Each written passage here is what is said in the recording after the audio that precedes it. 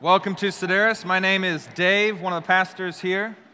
Glad that you're with us. We'll be in the Gospel according to Mark again today. It's the sermon series that we're currently in. So if you've got a copy of the Scriptures, go ahead and grab it and turn to chapter 10. If you don't have a Bible or don't own a Bible, there's some on the ends of the rows. If you do not own a Bible, take that home with you. We'd love that to be a gift from us to you. You can also Google Mark 10. That's Mark with a K.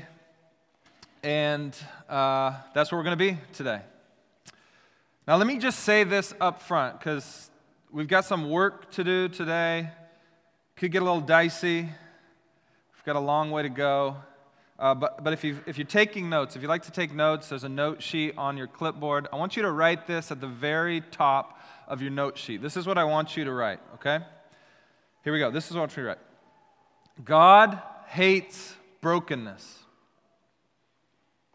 God loves you.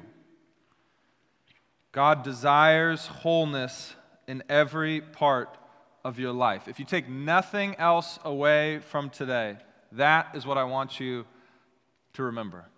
Okay? Everything I'm about to say falls under that heading. Now, the other thing I'd like to do just to start is to explain to you the commitment to Scripture that we have as a church. It informs how we put together teaching series. It informs how we believe we present to you the truth of God. So our way of doing that, if you haven't noticed yet, is primarily, not always, but primarily to walk through books of the Bible. There's two reasons why we do that. I want to explain it because maybe some of you have wondered, why do we do it this way? These are the two reasons. First, we believe that in this book is life itself. And we want to protect ourselves, both as communicators of what is in this book and receivers of truth. We want to protect ourselves from the human tendency to go ahead and take an idea that we have and read it into this book. Instead, we want to start from this book and extract what God meant by what He said.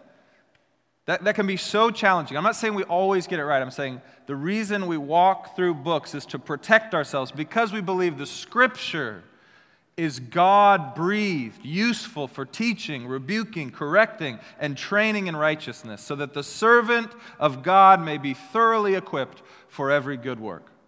And we don't want to get in the way of that because we take our ideas and put them into the text. We trust the Word to speak for itself. The second reason is this. When you preach through books of the Bible, here's what always happens. You run into some interesting things. You're not allowed to cherry pick the most attractive, the most interesting, the most easily digestible topics that everybody wants to hear and just do those again and again and again. Instead, you have to teach and proclaim the full counsel of God, meaning God plates it for you and you got to eat it, whatever it is. He puts it, He mails it sometimes. It's plated. We saw Ryan do that faithfully last week. He didn't shy away from a very challenging, unpopular doctrine, the doctrine of hell. Go listen to that sermon if you weren't here. So we go verse by verse by verse because it forces us to consider the full counsel of God, not just the parts that we like. And so this week, yet again, this methodology has proven effective because it is keeping us in the full counsel of God, as today we confront another hard topic, which is divorce. Today we'll look at marriage and divorce because Jesus talked about marriage and divorce. Before we dive into the words of Jesus and the passage we'll look at, I want to just start by saying a few general things because this is such a loaded, emotional, personal issue. First, divorce is not a problem to be solved. It's a symptom to be understood. So this topic actually just reveals a much deeper diagnosis of the heart that every single one of us struggles with. Whether you're married, whether you're single, whether you want to be married, whether you think maybe God's calling you to a life of singleness, whether you've been divorced and remarried, or maybe you've been divorced and are not yet remarried, it calls all of us to diagnose this deeper issue. So this sermon is for every one of us. If we want to, as human beings, understand more about Christ and his relationship to his bride, the church, that's you and me, if you're a follower of Jesus. So this is going to be my approach. I'm going to talk and unpack what Jesus says. I'm going to try to explain what he's trying to teach us about marriage and divorce. And then lastly, but probably most importantly, I'm going to try to say why Jesus is so serious about this topic, divorce in particular. And I want to set that out up front because you got to hang with me till we get to the end. Because the verses here have in the past and can be used as a club to beat people over the head. It's not what I'm trying to do here today. I want you to see why Jesus takes it so seriously, because it's vital to understanding who he is and his relationship to us and our place in the world and why we get married in the first place and why we fight for our marriages. Now, I want to say this. If you've had a personal experience of divorce, or maybe you've grown up where divorce has touched you very deeply and cut you in a way that is profound, or maybe you're in the season of separation in your marriage, or you're in a season of rockiness, and divorce feels like it's on the horizon. It's inevitable that some of the broad statements that I'll make up here won't touch neatly and nicely your story. They won't fit in perfectly, okay? Because every story of brokenness is not the same. Every story of marriage is not the same. Every story deserves customized hearing, wisdom, and maybe advice. And that can't be done in a 45-minute sermon. These circumstances that lead to divorce and brokenness in relationship, there's a kaleidoscope of ramifications that goes everywhere. And that's best understood in the intimacy of one-on-one counsel. So if anything I say is unclear, causes deeper confusion or hurt or panic in you, please, please, please, please reach out to myself or Pastor Ryan, and we'd love to get together and just walk with you and hear your story and help you work through these things. I'm not going to be able to do it all right here, right now, okay? Is that fair? Is that fair? Okay. Okay, here we go. To set the stage, we all kind of know how much divorce affects our society, but I just want to read you a few statistics. This is from the American Psychological Association. In Western cultures, more than 90% of people marry by the age of 50. 90%. So this means that the marriage experience is probably the most common relational experience that two people from different backgrounds can have with each other. It's a very common experience, marriage. Psychologists know that healthy marriages are good for couples mentally and physically. They know that healthy marriages are good for children. Growing up in a happy home protects children mentally, physically, educationally, socially. However, 40 to 50% of married couples in the United States divorce. The divorce rate for subsequent marriages is even higher. So in America, this is how this plays out. Every 36 seconds, somebody gets divorced. So you just think, how many 36 seconds have we been up here? Somebody's been divorced. That's 2,400 divorces per day, 16,800 per week, 876,000 per year. That's a lot of broken relationship. You don't have to be a PhD or a prophet of God to make a simple observation. Divorce is a serious symptom that affects literally every single one of us in the room in one way or another. Now, we could go around the room and we could tell our stories of brokenness. the way that we've been touched by the brokenness of divorce. We won't do it now, so don't worry. But I do hope that many of you get to share your experience of brokenness, whether that's 3 steps removed or it's very personal, in a fellowship group setting. I hope this week fellowship groups get a chance to share some of the brokenness. And this is not to shame anyone. It's not to attack anyone. It's not to attack your former spouse. It's not to brag about your own marriage. It's not to say, I'm holier than thou. Why can't you figure it out? It's not to scare anyone out of marriage. It's simply to witness to the brokenness that divorce causes. And why do we do that?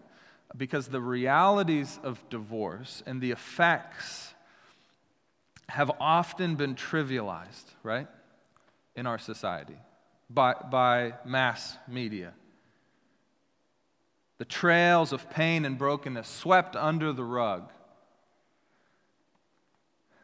And that can make the words of Jesus harder and harder to hear. But when we hear honestly about the brokenness, then maybe what Jesus has to say starts to make a little bit more sense. Now, even when divorce is the only viable option, we don't need to chase the truth with platitudes. We need to call it what it actually is, a real and lamentable wreckage of God's good creation gone wrong. That's what it is. We'll see why that is today. And the more we stop talking about the brokenness that divorce can create, that broken relationship creates, and the more we start calling it pragmatic or a normal part of the process to find happiness, the harder it is going to be for us to start doing in the brokenness what we are called to do as God's people, which is love the people going through it. I mean, all the loneliness that we never see related to this issue. God sees it, but we don't. We can seek and pray for reconciliation if we actually know about the brokenness that's happening. And to understand the cascading effects that result from brokenness. When we do that, when we start talking, then God can move in and by the power of Christ start to redeem these parts of our community and our city and our nation. But we can't if we just trivialize, pragmatize divorce.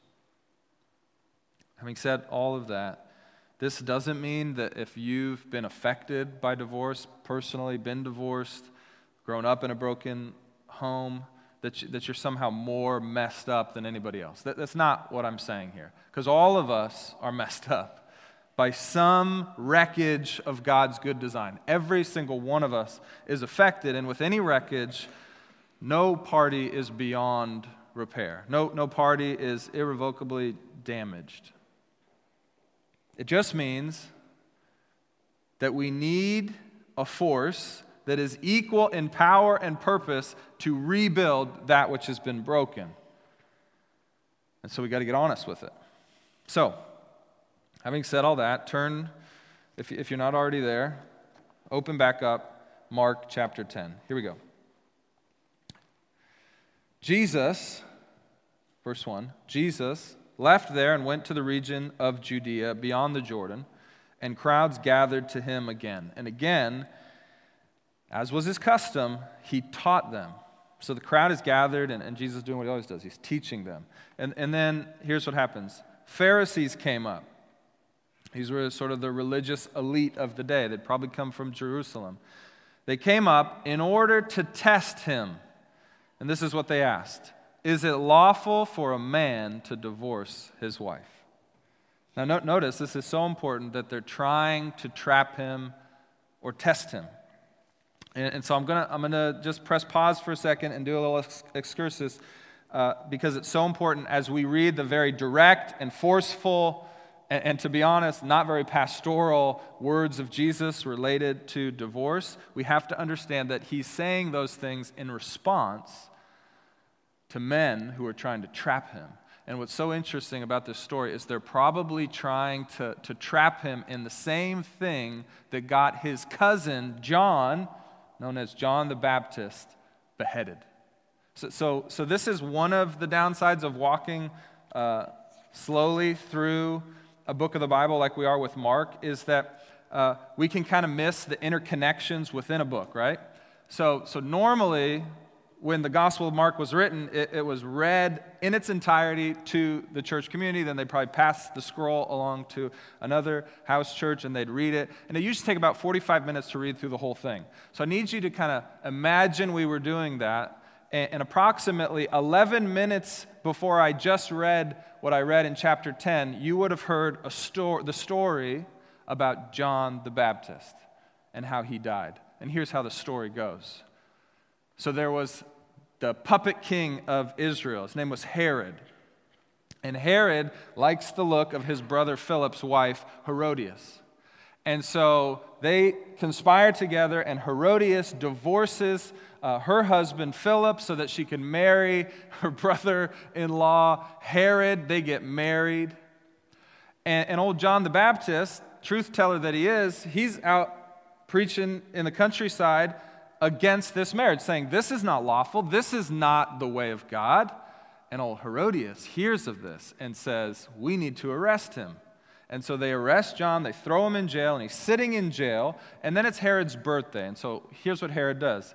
He throws a party for all of his buddies, all of his bigwigs, all of his military commanders, a big banquet.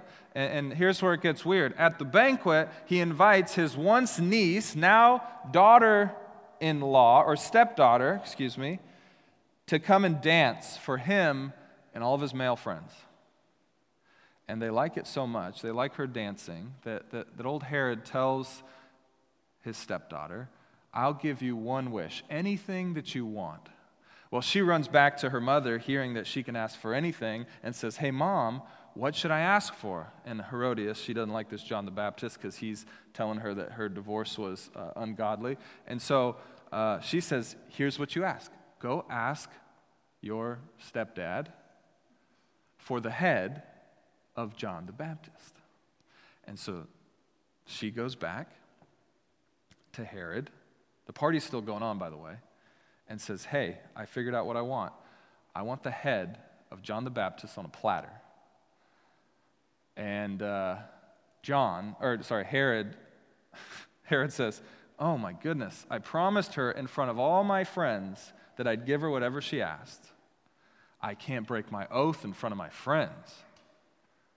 And so they go and behead John the Baptist and bring his head to Herodias' daughter. I mean, do you see the irony here? I could preach a whole sermon on this. The irony that it doesn't matter what I do in marriage and divorce, but I better not break an oath in front of my buddies. How often does that happen in our world? For some reason, we think of an oath made before God, the marriage vows, as somehow, you know what, not a big deal because love's involved and, attraction, all this stuff, but never would I ever let my buddies down. Well, that story shows another thing as well. The domino effect of broken marriage. You see? Not only is Philip and Herodias' marriage broken, but now for some reason we've got the niece, stepdaughter, dancing in front of her stepdad and friends. And then most ironic of all, literally, I'm not trying to be morbid here, the brokenness of that marriage causes John the Baptist's head to be broken off of his body. It's pretty clear.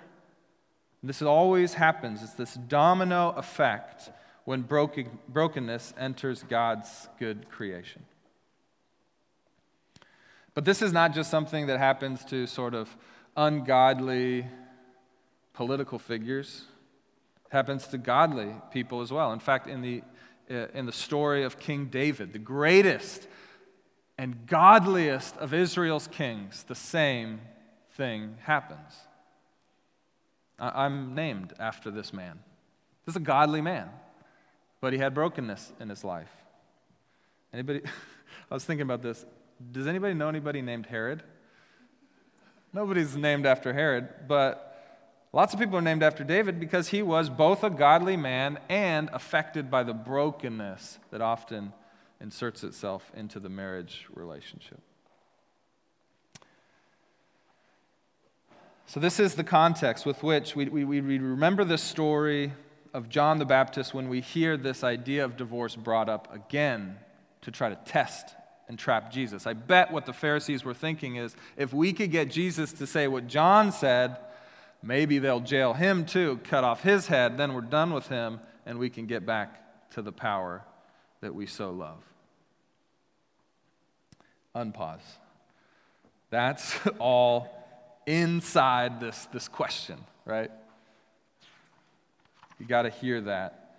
You got to hear that because Jesus' answer is going to be pretty blunt because he's dealing with those kinds of cats. Okay. Mark 10. Let's start again in 2. And the Pharisees came up in order to test him and asked him, is it lawful for a man to divorce his wife? Jesus answered them, what did Moses command you? What did Moses command you? Now we have to understand who Moses was. He was the highest authority for the Jewish people. I was trying to think of an illustration because sometimes we say, Moses comes up a lot and you're like, well, who's this Moses guy? Well, he's a prophet of ancient Israel. He helped them escape from slavery. He wrote the Pentateuch, which is the first 5 books of the Bible. He's a great man, revered. I was trying to think what could be equivalent. So I came up with an example, but you have to do some imagination. This is what you got to do. Imagine that you're a devout Roman Catholic, born and raised in the heart of Philadelphia. Okay? Put on that hat. Have you ever done that before? Always something fun and new at Sedaris. Imagine you're a devout Roman Catholic, born and raised in the heart of Philadelphia. Here's who Moses was to you. He was some supernatural combination of George Washington, Abraham Lincoln, the Pope, and Sylvester Stallone. That's who he was to these people. He was their hero. He was the pinnacle of everything good in the world. That was Moses.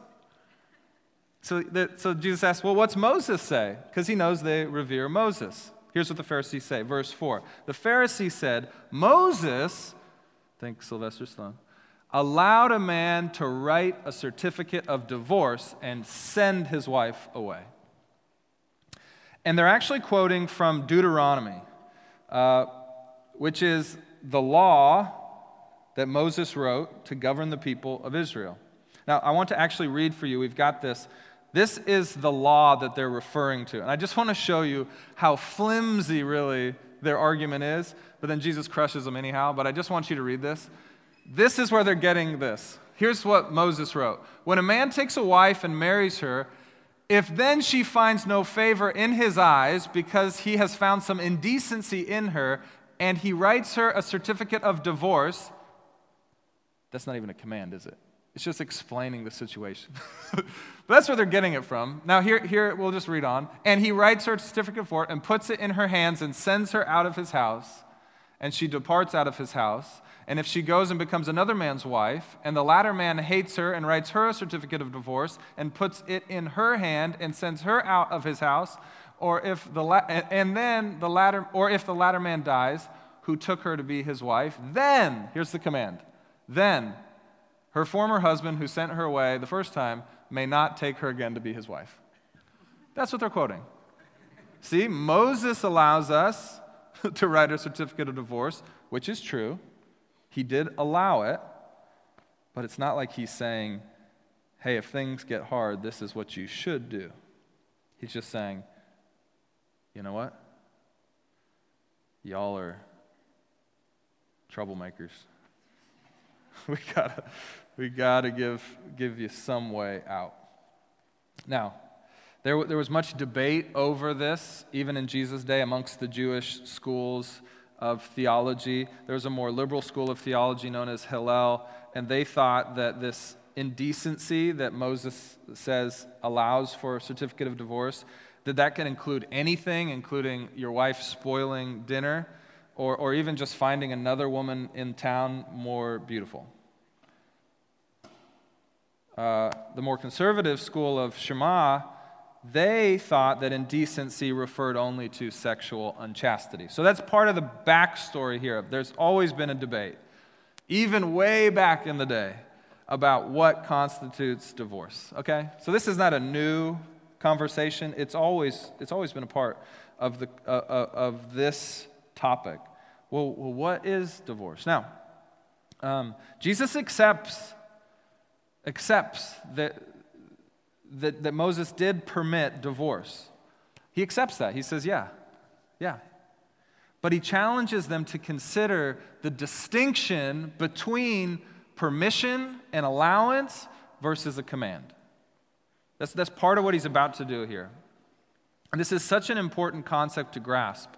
And you have to remember the tone, right? The tone is these guys are confrontational, and so Jesus is coming back at them confrontationally, not pastorally, because he knows what they're trying to do. So read it in this proper tone. When Jesus calls them out, and this is what he's trying to tell them. Don't focus on what God permits or what Moses permits in a post-fallen world. Rather, focus on what God desires and wills for our best. And if you don't, if all you want to talk about is what is permissible, that's actually a revelation of your heart already, you Pharisees. You've already shown me what your heart looks like because you keep asking about permissions instead of the heart of God. So let me say it like this. This can happen in any conversation, not just marriage and divorce, anything in this life. If you are constantly looking for the boundaries, you will never find the heart of God. If you are constantly looking for the heart of God, chances are you'll stay safely within the boundaries.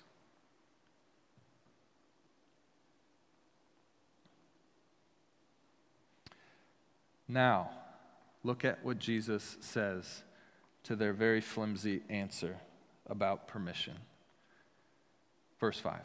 And Jesus said to them, "Only because of your hardness of heart did Moses write you this commandment." You see, he's saying, it is, but it's not meant to be. In fact, the allowance of divorce, Jesus is saying, is a sign that there's serious brokenness in the heart of God's people. Serious brokenness in the community of God's people. We see that, right? We see that today. We see that in the world at large, that there's serious brokenness. So, if you're, one of the things I'm trying to do today is think what you'd be thinking as you're hearing this, and trying to give you some answers. I can't do them all, but you're maybe hearing, well, then if that's not God's heart, why is he allowing it? Why does he allow Moses? Because Moses is writing empowered by the Holy Spirit. It's the words of God kept for us. And why would he allow this? Why would God allow this? Now here's the answer. God will allow concessions to his good, perfect will because he wants the effects of sin to be curbed in the here and now. I could show you a lot of other places where this happens, but you just got to trust me here that yes, Moses is writing under the direction of the Holy Spirit, but he is saying at times divorce, and it's the case today as well, might be the only remedy to release somebody from a harmful relationship. And God loves us so much that he wants to curb sin in the community. And so he allows this thing, this brokenness, this broken relationship, he allows it to be a part of the community of God's people because it's either that or they're destroyed. So that's sort of the mindset we should think about when we even think about today. What are the reasons that God still allows divorce? And very specifically, the New Testament is clear, and Jesus is clear, that there are two things at least explicitly that he'll say, which is one, adultery, and two, desertion. Those are two reasons. Now, that doesn't mean that you must get divorced if those things happen. It just means that God realizes the pain that those can create, the vulnerability that those can create, the harm that those can create. He allows, he concedes to divorce. Let's throw that one up here. In Matthew, in the Sermon on the Mount, Jesus says that. Jesus says, whoever divorces his wife, let him give her a certificate of divorce. But I say, he's quoting the Old Testament. But what I say to you is that everyone who divorces his wife, except on the ground of sexual immorality, makes her commit adultery. And whoever marries a divorced woman commits adultery. So we won't see Jesus add that concession in here because remember, he's talking to opponents. He's not talking pastorally. I would just add, even though it's not explicit in the text, that as you read the New Testament and you read about marriage, I'm very comfortable saying that other reasons that fall under these broad categories of desertion and adultery and harm would be physical, psychological, sexual, or spiritual abuse. Those are reasons that God allows for divorce, to curb the effects of sin, that it might not destroy us. Because he loves us, because he knows people are evil, because he knows the world is fallen.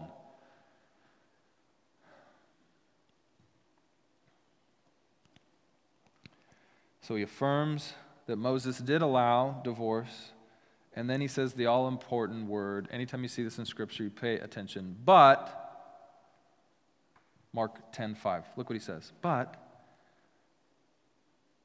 from the beginning of creation, God made them male and female. Therefore, a man shall leave his father and mother and hold fast to his wife, and the two shall become one flesh. So they are no longer two, but one.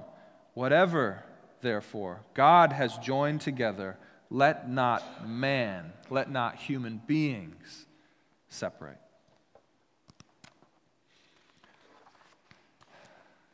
Guess who also wrote those words, by the way? Moses. So part of it is Jesus is poking them, saying like, oh, you quoted Moses, let me also quote Moses. But what he's also doing is saying, even more important than Moses, this is the original intent of God from the foundations of the world for marriage. What is not what ought. Jesus knows that on this planet, in this season of salvation history, we will never be completely free from the brokenness of divorce and separation, but he wishes it were so. God wishes it were so.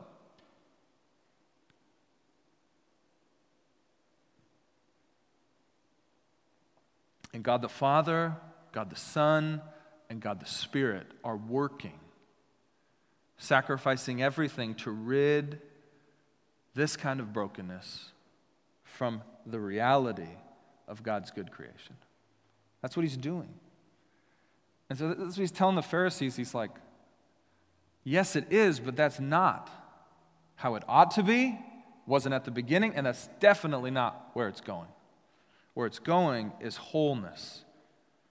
Where it's going is joy, not brokenness, not shattering. So every time we talk about divorce or proceed with divorce with cold, calculating,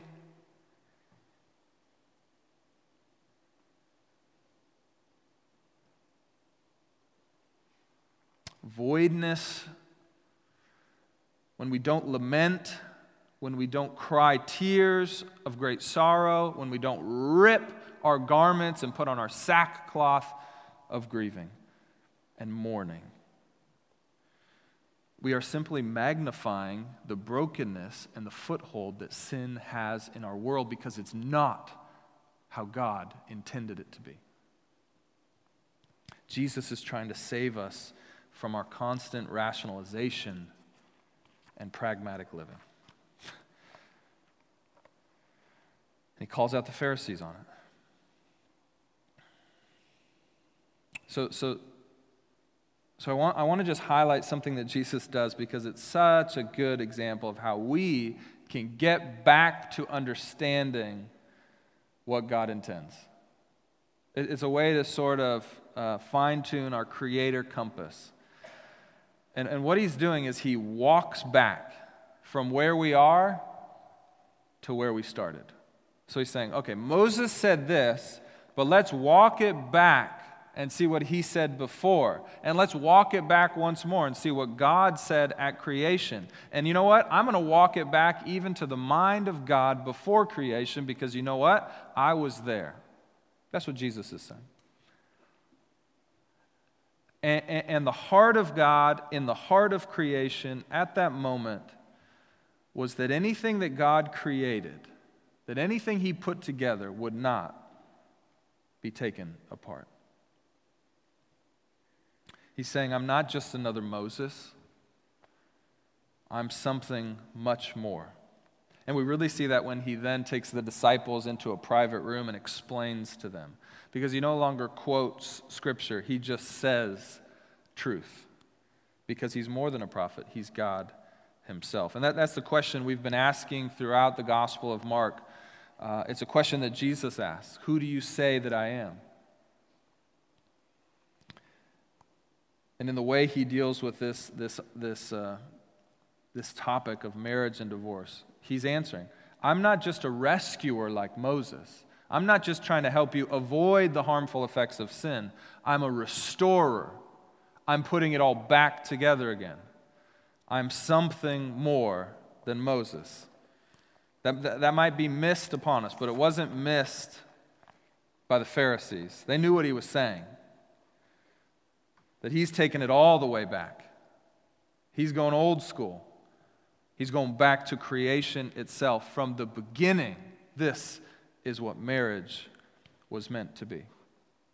The other thing that Jesus points out, look here again when he's quoting Genesis saying, therefore a man shall leave his father and mother and hold fast to his wife.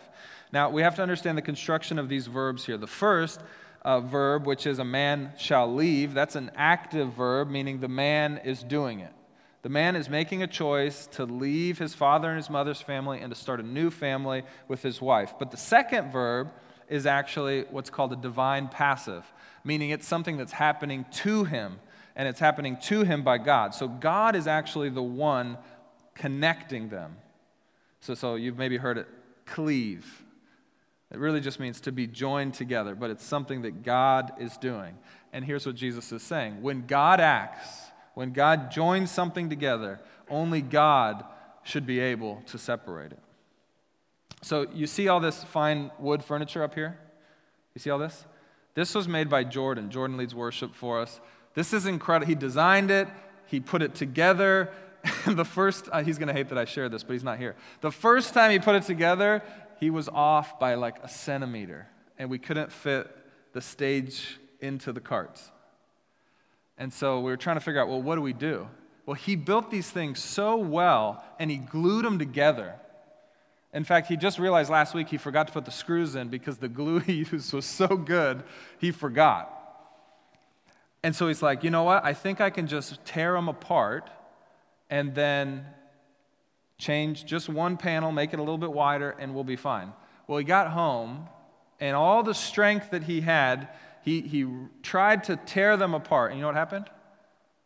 He shattered the whole thing into pieces. because the glue was so tight at the joints, you could not just separate the two pieces of wood. It shattered everything. And so he had to rebuild the whole thing. Thank you, Jordan. I've been meaning to say thank you for these cards. That's my way. Backhanded compliment. Thank you, Jordan. He did it. He put them back together. He built new ones. Thank you, Jordan. Okay. But here's what I'm trying to say. When God puts something together, like Jordan put these cards together, it's glued in there so tight that you cannot separate it without breaking all other parts of it. There's no such thing as just, oh, this is where the glue was, let's just separate it and put it back together. It's so tight that it shatters the entire structure. And this is what happens with things God's put together, most notably marriages. And so when you try to break those apart, when human beings try to break those apart, and they create instruments to tear apart the wood from the wood, it's not clean at all. It shatters. And so there's a degree of brokenness that far exceeds if humans were just to put something together. When God was involved in putting it together, the degree of brokenness is magnified beyond even our recognition. So all these things combined to Jesus telling the Pharisees and the crowds that you've been thinking about marriage all wrong. You've got it wrong. You need to go back and read the beginning. Look at Mark 10:10 now. So this public sort of dialogue ends, and then it says this in verse 10. And in the house, the disciples, that's his close inner circle, they asked him again about this matter. And Jesus said to them, whoever divorces his wife marries another commits adultery against her. And if she divorces her husband and marries another, she commits adultery. Now, the first thing I want to point out here is that the disciples needed further explanation.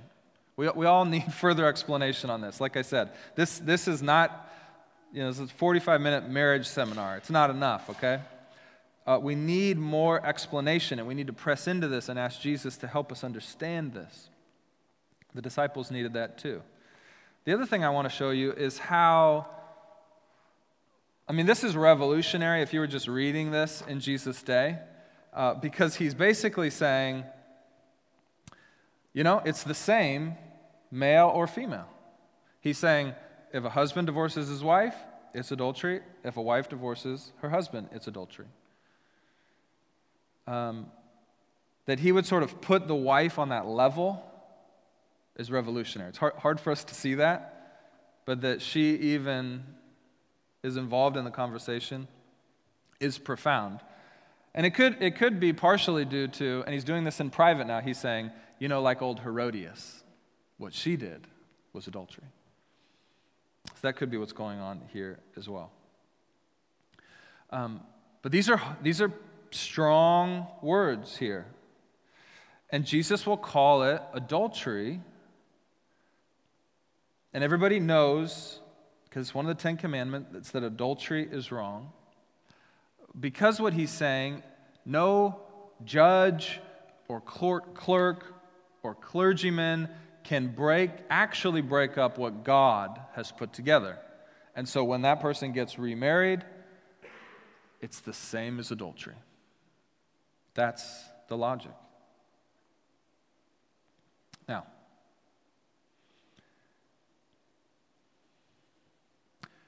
if you are counseling someone, not just professionally, just as a friend, who's going through divorce, who has gone through divorce, this is not the passage to take them to. This is not the first thing you say, like, oh, let's go read Mark 10:10-12. You don't go here. That doesn't mean it's any less true. It's just remember the context that Jesus is saying these words. He's explaining in his prophetic role what is true, absolutely, in the eyes of God. a better place to go if someone has been through divorce, has been through remarriage perhaps, is to John chapter 8 and the woman caught in adultery. And Jesus says to the woman, or says to the crowd, let anyone who is without sin cast the first stone. And then he waits, and eventually the whole crowd leaves. And Jesus says lovingly to the woman, has no one condemned you? No one, sir, she says. Then neither do I condemn you. Go now and leave your life of sin. That's where you take people. That's how Jesus views those who have been through this shattering effect of adultery and divorce. It's so important that you hear. Don't take them here. Don't take them here. They are not beyond repair. They are not beyond forgiveness. It's just the reality of this is why it's so damaging. Now, if, this is another I got a lot of quick sidebars. If you've been divorced and long to be remarried, or you've been divorced and already remarried, let me say this. It's clear here that Jesus is saying that if you divorce and get remarried, that there is an act that's counter to his will. It's adultery.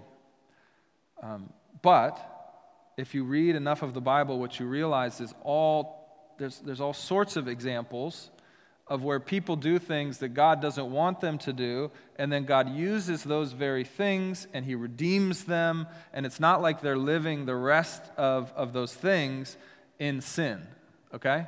So say you've been divorced and you've been remarried, that act of remarriage was like adultery, but as long as you repent before God, ask forgiveness for whatever sins led to the divorce, whatever part of it you had responsibility for, ask forgiveness from your former spouse, and you ask God for forgiveness for the divorce itself, then what you should do is remain remarried.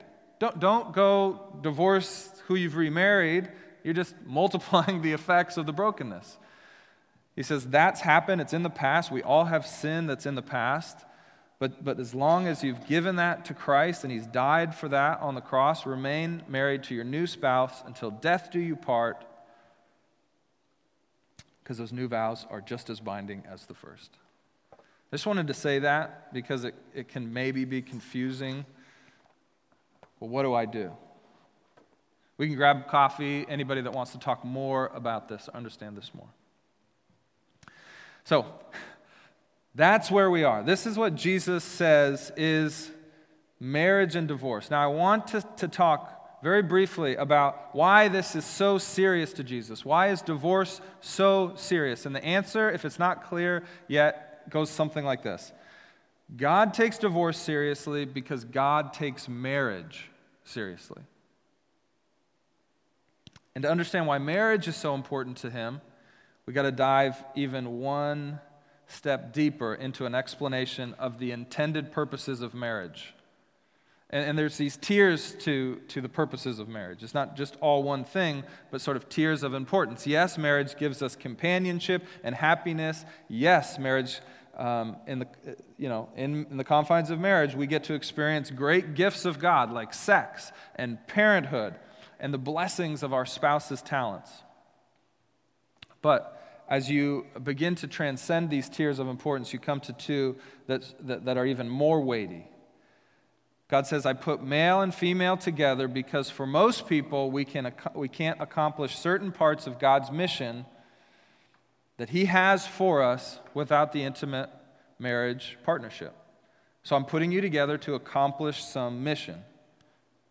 And then even above that, God will say that my plan for inventing marriage is that marriage becomes the primary living, breathing portfolio or portrait of what Jesus Christ is to the people of God.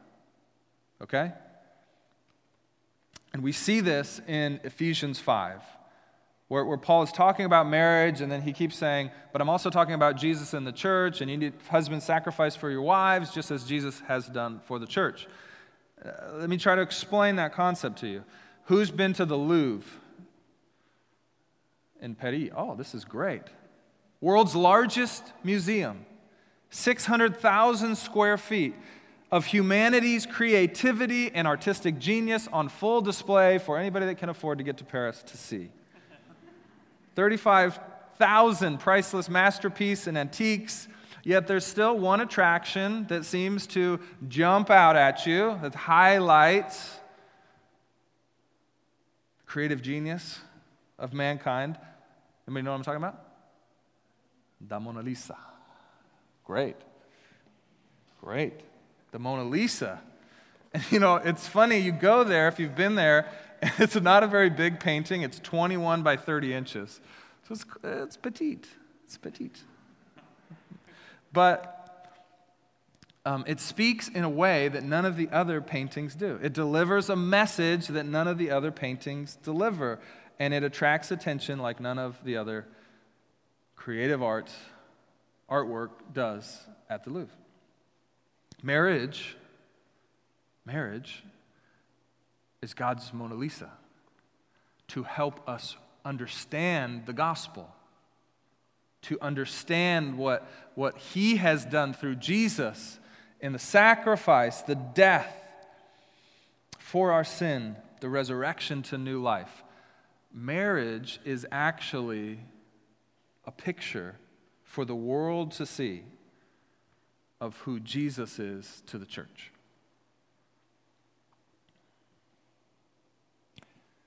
Now, that doesn't mean that you have to be married to experience who Jesus is to the church. The painting of Mona Lisa is not Mona Lisa. Okay? So what I'm not saying is that you're missing out on some experience of God if you're not married.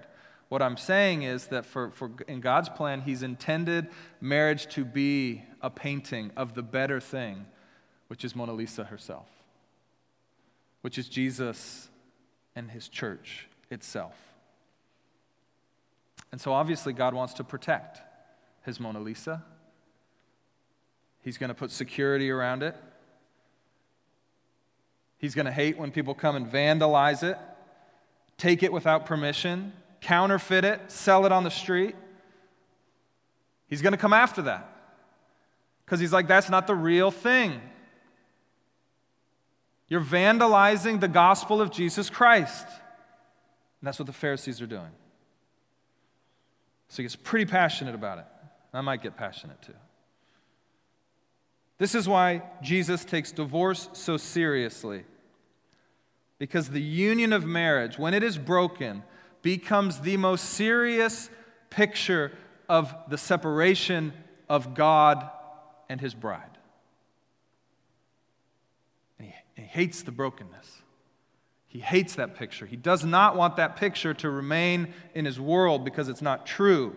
That is not the way God is with us. God is doing everything to bring it back together. And so He's got to keep the pictures as pure as possible.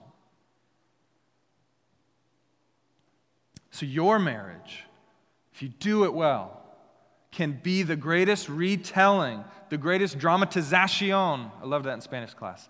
Oh, dramatización today. The greatest dramatización of the gospel story played out day in, day out, in your neighborhood, in your workplace, because you are getting to be the Mona Lisa for the world to see. This is how Jesus is with His bride, the church. And when your friends come to you and they say, our marriage is beyond repair, you say, no, it's not. Because God was never beyond repair with His people. The cross, the resurrection proves it. So you tell them to fight. And you tell them the only way it will work is to dramatize the gospel in your marriage, which means somebody, one of the spouses, hopefully both of the spouses, will die not literally, but die to some way of thinking, some idea, some opinion, some habit, some dream, some decision that they hold dearly because they care about the picture more than they care about themselves. They care about the gospel more than they care about their habit or dream. It will take one or both spouses to die undeservedly, unfairly, just like Jesus did. And when that way of thinking, that opinion, that habit, that dream, that decision is truly dead, truly gone, like our sin, as far as the east is from the west, taken deep into the grave, then resurrection is waiting to burst forth with new life. Life to the full, relationship to the full. But you got to let that thing die. Can't keep it in the closet. And then you know what? You do that again and again and again because it's a million tiny brushstrokes to create this good of a picture. Jesus fights so hard for wholeness in marriage because it's the thing that points back to the wholeness he wants in his relationship with us. So here are 4 reasons why you must fight. You must fight for your marriage. And none of these are going to be romantic. And I know this because I am a helpless romantic. I watch Masterpiece Theater, including the show Poldark, which is really, if you've seen the show, embarrassing. I watch it by myself, not even with my wife. I'm a romantic. But my romantic ideas of marriage are not true. These are true. 4 reasons. Here we go. Ready? Well, first let me say, Jesus didn't die for your happiness. He died for your wholeness. And that's why these reasons are true. First, here's why you fight. For the love of your children. Fight for your marriage. Right after this, Jesus will talk about children and how he loves children. He says, bring the children to me. And so people might hear the church talk about divorce and marriage and read this passage. I mean, you might say, I can't believe you read this passage aloud in the city of Seattle. You say, like, how cruel. But you know what the church always gets right? We love children because Jesus loved children. And to fight for your marriage, to fight for your friend's marriage, is to fight for children. And Jesus always fights for the vulnerable. Second reason, fight for your love of God. Fight for your marriage because you know it's not just for your sake, it's not just for your kids' sake, it's for God's sake. His glory is on the line. His created intention is on the line. Fight for your love of God. Third, fight for your marriage, for the love of the gospel. If you cannot fight for your marriage, it probably means you don't understand the gospel. Because the gospel is about sacrifice. It's about doing the very hardest thing in order that a greater thing could come.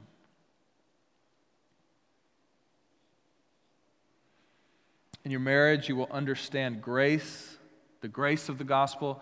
In marriage, you will understand the sacrifice of the gospel. You will both experience both of those things given to you, mercy, grace, sacrifice, and you will give them. And over your life, in marriage, and this can happen in any relationship too, but in marriage it's particularly intensified, you will come to understand the gospel. And if you just give up, you'll never actually understand the gospel. And you'll think the gospel is about your happiness. It's not. It's about your wholeness. And finally, we fight for our marriage for the love of eternity. In Mark 12, just go 2 chapters over, a second question is asked by a different group of religious leaders. They say, Jesus, tell me about, I'm going to give you a scenario. A woman marries a husband, and in the Mosaic law it says if that husband dies without bearing children, the brother of the man who died is supposed to marry that wife to give her an heir, to keep the name going. And so this happens 6 times in the hypothetical, and they get to the end and they say, okay, in heaven, in the resurrection, who will this woman be married to? And Jesus says something so interestingly. He says, you don't know anything, period. You especially don't know the scriptures, and you especially don't understand the resurrection, because in heaven, there's no marriage. What? That might blow some of you away. There's no marriage. Marriage is an earthly thing, because it's the Mona Lisa. Once you're with Mona Lisa, you don't need to go to the Louvre. You just say, hey, look like this a little bit. Do that thing with your eyes. We don't need it. Now, we still have companionship and love and intimacy with those that we've spent this life with, but marriage is not the same. So he's saying, you don't understand. Your marriage is temporal. Until death do you part. And so even if you have one of the most challenging relationships, most challenging marriage, I heard this seminary prof, I respect him so much, and his wife had a chronic back disease, and he took care of her, and he sacrificed for her, and his life was not what it would have been had she not had this, and he stuck with her. Because he knows, 1, she will not be debilitated for the rest of her life, and 2, no matter how hard a marriage is, it's only temporal, to show the glory and the grace of God made known in the gospel for your love of eternity. You're on mission through your marriage in the good and the bad, and you never give up, and you fight, and you fight, and you fight. And as I was writing fight so many times, I was like, my favorite movie in all the world is Braveheart. And this is what marriage is like. You're looking at the hardest thing, the thing that 40 to 50% of Americans fail at. The hardest thing, and you look at it and you say, I don't know if I can do it. And then old William Wallace steps in front of you. And he says, I'm William Wallace. And then somebody from the crowd yells, William Wallace is 7 feet tall. And then William says, I've heard. He's got fireballs. Oh, no. Bolts of lightning. Oh, fireballs from his eyes and bolts of lightning from his arse. He says, I am William Wallace. And I see a whole army of my countrymen here in defiance of tyranny. Will you fight? And what do they yell?